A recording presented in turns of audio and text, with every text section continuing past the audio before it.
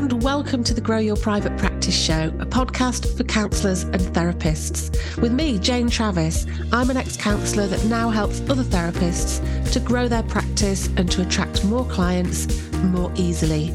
So, let's get started. Hi, and welcome back. And if it's your first time, it's brilliant to have you here. I hope you're okay. I hope you're having a good day. Now, as I'm recording this, the sun is blasting through the window, which always makes me feel good. And I'm sure that I'm not the only one. So let's hope the sun's out where you are. So what am I going to talk about today? Well, today I want to talk about pricing. Pricing's such a funny thing for us as therapists, isn't it? So really, I've just got a thought for you for reflection. Okay, so I'm not telling you what to do. I'm just giving you something to think about. Okay, so imagine that you are looking for a wedding photographer, okay, and you get 3 different quotes.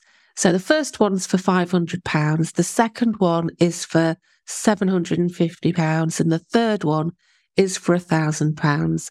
Now, which one of those would you choose and why? Now, just before I go on, just to let you know, I've got absolutely no idea how much wedding photography is these days. I know that those prices are going to be well off. It's going to be thousands probably, but just bear with me. I'm just doing this to make a point, really. I'm not looking for a photographer or getting married for that matter. But like I say, I just want to explore the process of how you might go about choosing, because wedding photos are precious. It's a one-time opportunity to get them, and it's going to be with you for the rest of your life, or at least until the marriage dissolves. Not that I'm a cynic. So, it's taking photos of a day of huge importance when hopefully you'll have the people around you that you love, family and friends. And I know with the photographs that I've got, my marriage is, I got divorced years ago, but the photographs are still a memory of a particular time. There are people in there that sometimes are no longer with us. It's important, it's a memory of an important day. So you need to really trust the photography. You need to trust the person that's going to be there to take the photos. And you need a certain type of person. You want someone that's got experience. Maybe you want someone that's been recommended. And you definitely want somebody that's got talent.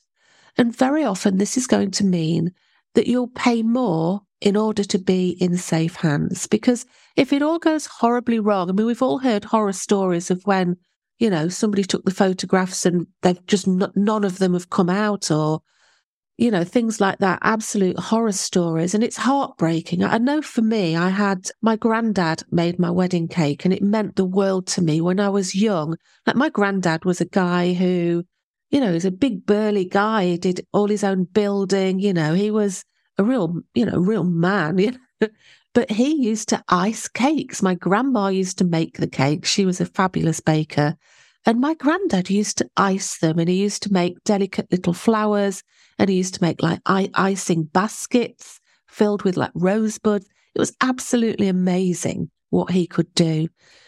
And for me, it was really, really important to have my grandma and granddad make my wedding cake. It was just such an important thing. And when it all came down to it, the photographs on the day were great, but the photographs of the cake, of me and my ex-husband in front of the cake, didn't come out. And I felt quite, I was quite heartbroken about that, because it did mean such a lot to me.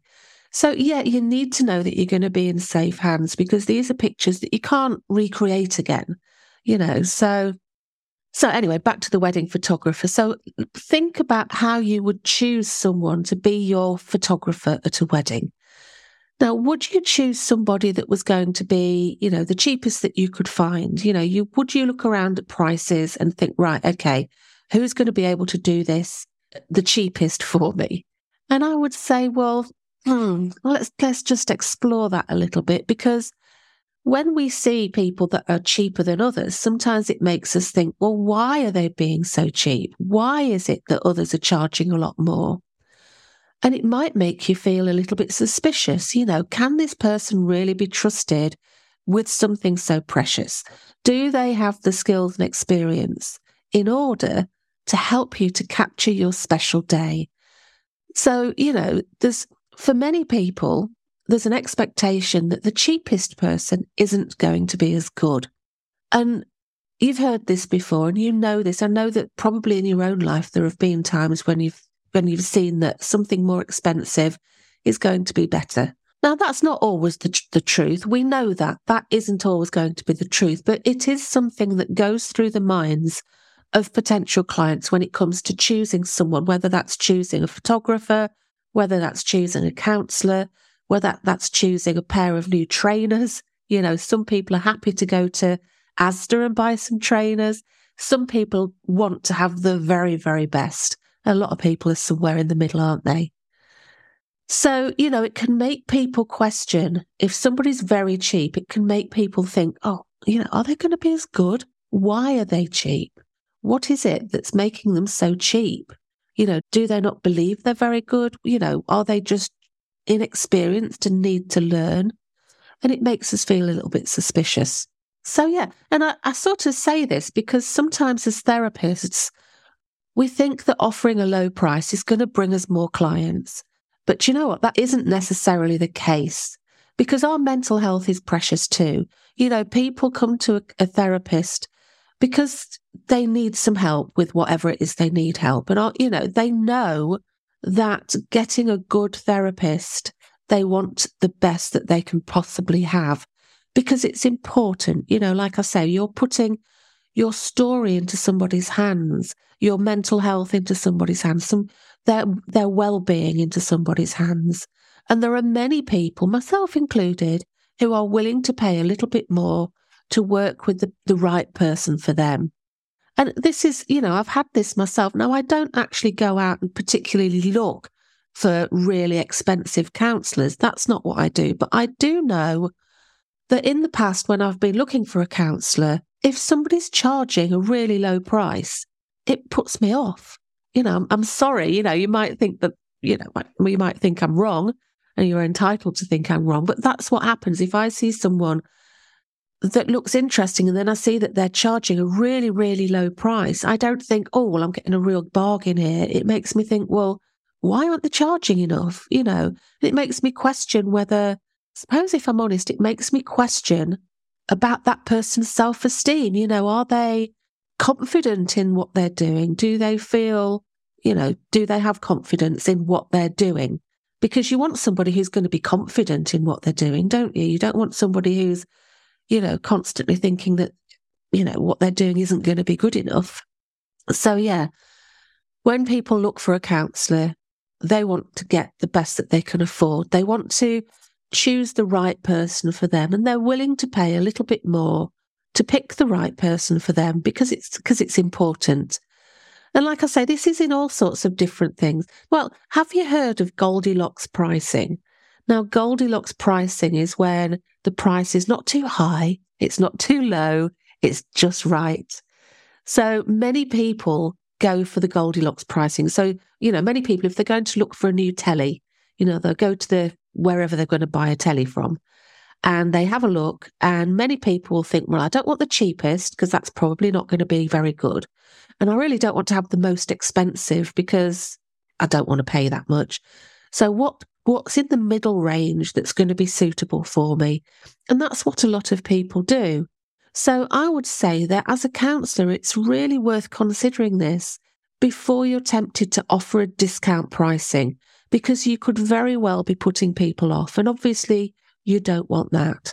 So I would say, you know, go down the Goldilocks pricing range. So maybe think, right, what would be a decent average price and charge that? Or go big and attract those people that are prepared to invest in their mental health. There's nothing wrong with charging more than other people. I know so many counsellors that are very highly qualified, have invested a huge amount of their own money to become so qualified and so experienced. It's absolutely okay to charge people a bit more to reflect that. But really, I would suggest that, you know, avoid being the budget counsellor, because that's going to work against you. And I've heard so many times, that people avoid putting the prices up for ages and ages and ages, and then they eventually put the price up and they're really, really worried about it. But when they put the price up, they start getting phone calls. People start getting in touch with them. So, it's a myth that charging the cheapest means that you'll be busier. So be brave, put the price up to a decent price, and it's going to work for you. Okay. So that's it for today. I hope that you found that useful, and be brave and up your price a little bit. So thank you for listening to the Grow Your Private Practice show. I hope that you've found this useful. And if you're looking for some additional resources to help you grow your practice, go and check out my website, janetravis.co.uk. I've got a variety of free resources there available that you can download them, and you can actually start using them today. So just head on over to janetravis.co.uk/start here, and I'll put a link to that in the show notes, and have a look what's available for you.